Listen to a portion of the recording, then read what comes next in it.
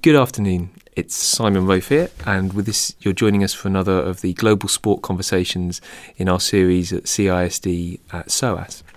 Today we're joined by author Simon Cooper. Simon, good afternoon. So wondering if you could share a few thoughts on your work on writing on sport and diplomacy. Well, I'm a Financial Times journalist, and normally I write a column not about sport, a general column largely nowadays about Brexit and Trump and other outrages. But I've always written about football as well, and during the World Cup I'll be very intensively going around Russia, writing about that. And from now on, we're talking late April, football is very much kind of on my agenda and stopping me from doing most other things. So, Simon, when we first started corresponding on this, to what extent did you question or think about sport and diplomacy? What do you understand sport and diplomacy to be? I've always been aware of the topic. I see it as a way for a country, A, to burnish its image to a broad public, and B, to reach particular foreign dignitaries or foreign leaders that it's hoping to impress, for example, by inviting them over, or foreign business people. Okay. And in terms of those dignitaries or leadership, what is it about sport that facilitates that conversation in your mind? It's a more relaxing setting. So if you say to someone, do you want to come over and talk about business with the leader of our country or with our government, people are more on their guard. They'll be prepared. They'll come with a briefing team. If you say, we'd love to invite you over to watch, say, England, Panama in our country, then people are at ease. You invite them, you have a nice meal before the game, you have a couple of drinks, you watch the game. After the game, you're chatting and you say, oh, by the way, of course, a lot of business has always been done like this. It helps very much if you're the host government of a country that's hosting the World Cup. You might bring in an ex-player, you've invited him, you're paying him, who's a star everyone loves to meet, and so the CEO or the government figure can go home and tell his kids that he met X. So all these things create a relaxed mood. This is where you're trying to impress particular high-powered figures. Okay. And to those high-powered figures, is there something about sport beyond its facility, beyond the location, beyond the site of diplomacy? Is there something about sport that perhaps contrasts with inviting those dignitaries to a musical concert or an art exhibition? Is there something about sport's other capacities, other characteristics that allows that dialogue to be more meaningful in your mind? I mean, probably all art aims to arouse emotions, but as we know, football, especially World Cups, is very, very good at doing so. So you're sitting there, you're emoting with people, you're going through the highs and lows, and when you share emotions with people, you bond with them. So you meet somebody at 4 o'clock, and by 8 o'clock, you feel you've been through a lot together. And I think that for most people, if they go to a classical music concert with somebody, they won't have quite that depth of emotional experience. Okay, thanks. If we're just taking the direction a little broader, looking at the other stakeholders in the conversation, because if you're hosting an international football match or an international football tournament, it's not only the dignitaries and the fans that are there, but there are other important stakeholders such as media representation, multinational corporations, big sponsors. To what extent are they part of that relaxing atmosphere, or indeed part of the dynamic that you see at work here?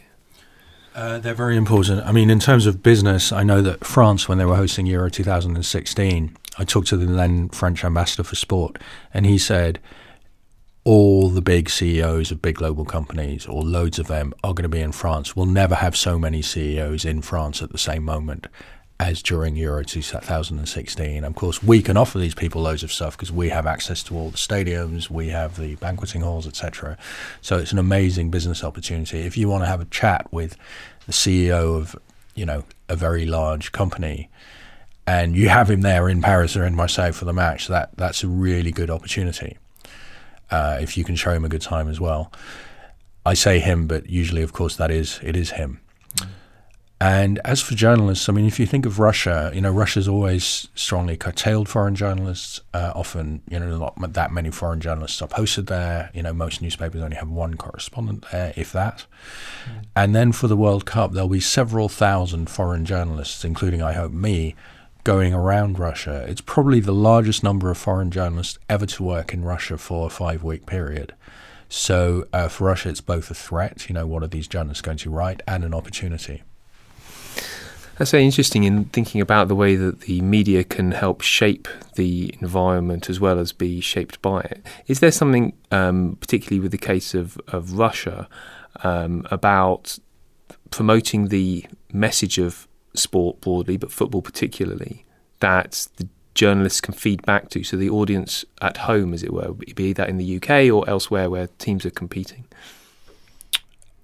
I think that Russia would be very happy if they only write about the football. So I'm in the stadium and it was an amazing match. They would love that. And also, I'm in Rostov and the Russians have been very friendly to me. And I'm in a bar and I've met really nice Russians, and how well it's organized, how the trains run on time.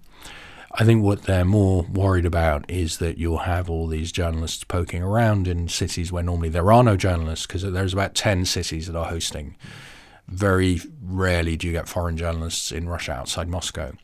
So I think what they don't want is people saying, I'm in Kaliningrad and people are quite hostile and the place looks poor and depressed, etc. So I think the Russians want this to be a kind of carnival of football reporting. They don't want it to be anything else. Do we have a sort of precedence that actually it is the football that dominates? If you look perhaps back to the World Cup in Brazil, despite the events the year before and the Federations Cup, which was highly problematic for the national government with lots of protests and that impacting upon the football that was played then, come the World Cup itself, actually, foreign journalists and indeed domestic journalists to a degree did focus in on the efforts of their respective teams. And it is the, sport actually provides perhaps something of a blind spot to those other issues during the course of a tournament, and come the end of the tournament, the journalists and the other football teams have gone home, and you sort of revert back to type. Is that perhaps the sort of transitory nature of sport? It's very true that during the tournament, from the moment the first game kicks off, say 95% of reporting is about the football, the goals, the red cards, Suarez biting someone. But you have years and years, Russia was awarded the World Cup in 2010, so you have 7.5 years of admittedly less intensive but much longer period of coverage, which is about, North Korean slaves helping to build the St. Petersburg Stadium going many times over budget, etc. So there's a very wide scope to write about non-footballing matters before. I think it is going to be different this time because Brazil is never a news topic that foreign journalists have covered, whether there's a World Cup or not. There's very little interest in the government of Brazil, corruption in Brazil, etc. Russia is now in the center of world media attention because of the sort of new Cold War. So I think many journalists will be eager to write about that as well. Okay. In that sense, what are the, perhaps moving on from Russia, the next global football event is obviously going to be in Qatar. And that was also awarded back in 2010 with equally sort of problematic narrative. At least one school of thought suggests that Russia has to some extent got away from the focus of the world's media by the fact that Qatar has taken a degree of that attention. Is there something here about the ongoing cycle of sport, the temporal nature of it, the fact that there's always another fixture that allows us to perhaps drink the opiate of the masses as sport is sometimes described? I wouldn't say that sports is just covered as opiate of the masses anymore, because there has been a lot of coverage, as you say, about Qatar's kafala system, the way they treat foreign labour. There's been a lot of coverage about Putin as an autocratic figure and how this will play out in the World Cup. I do think it's transitory. So when a World Cup is over, it's finished, it's history, it's barely mentioned ever again. Journalism always goes on to the next thing. And it's true that Qatar has had more coverage than Russia for 7 years as a host, but actually that is now briefly suspended. Now Russia is the story. And thinking back to some other historical examples, I know you work on Dutch football and other points of conflict using football in your book, Football Against the Enemy. Is there something about the the passions and the emotions of football that you could perhaps summarise as being its contribution to the ongoing dialogue, the one that you spoke about at the outset of providing a sort of safe space for conversation? I mean, governments would like football to be an apolitical subject. So we just talk about how much fun it was a party. And there's a lot of that. But football is very often also a political subject. So football is discussed by everyone in different ways. And the general public is aware of the political importance of football. So, I mean, for me, the best World Cup example is Argentina 1978. Where the military dictatorship thought, we'll host a carnival of football, people will like us, they'll have a good time. They'll come here, they'll drink the wine in Mendoza, they'll, dance tapas in Buenos Aires and be great. Dance tango in Buenos Aires, be great. And in fact, journalists spent a very long time covering the disappearance of political prisoners, much to the outrage of the junta. So it's very hard for a dictatorship to host a tame World Cup. Human rights organizations know that the only time they can get attention to their issues, so in Qatar it's the abuse of foreign labor, nobody cares about the abuse. Very few people in the world care about the abuse of foreign labor in the Gulf, which has been ongoing for many years. Still nobody cares about that in other Gulf countries. But the abuse of foreign labor in Qatar has become an issue since they got to host the World Cup. The disappearance of political prisoners in Argentina in the 70s was not on the world's news agenda until they decided to host a World Cup. So a World Cup attracts attention to these issues much more now. I mean, the contrast with Berlin in the 1936 Olympics, when I think the world media was much more naive about the political sports connection. Now there are loads of people who will jump on that.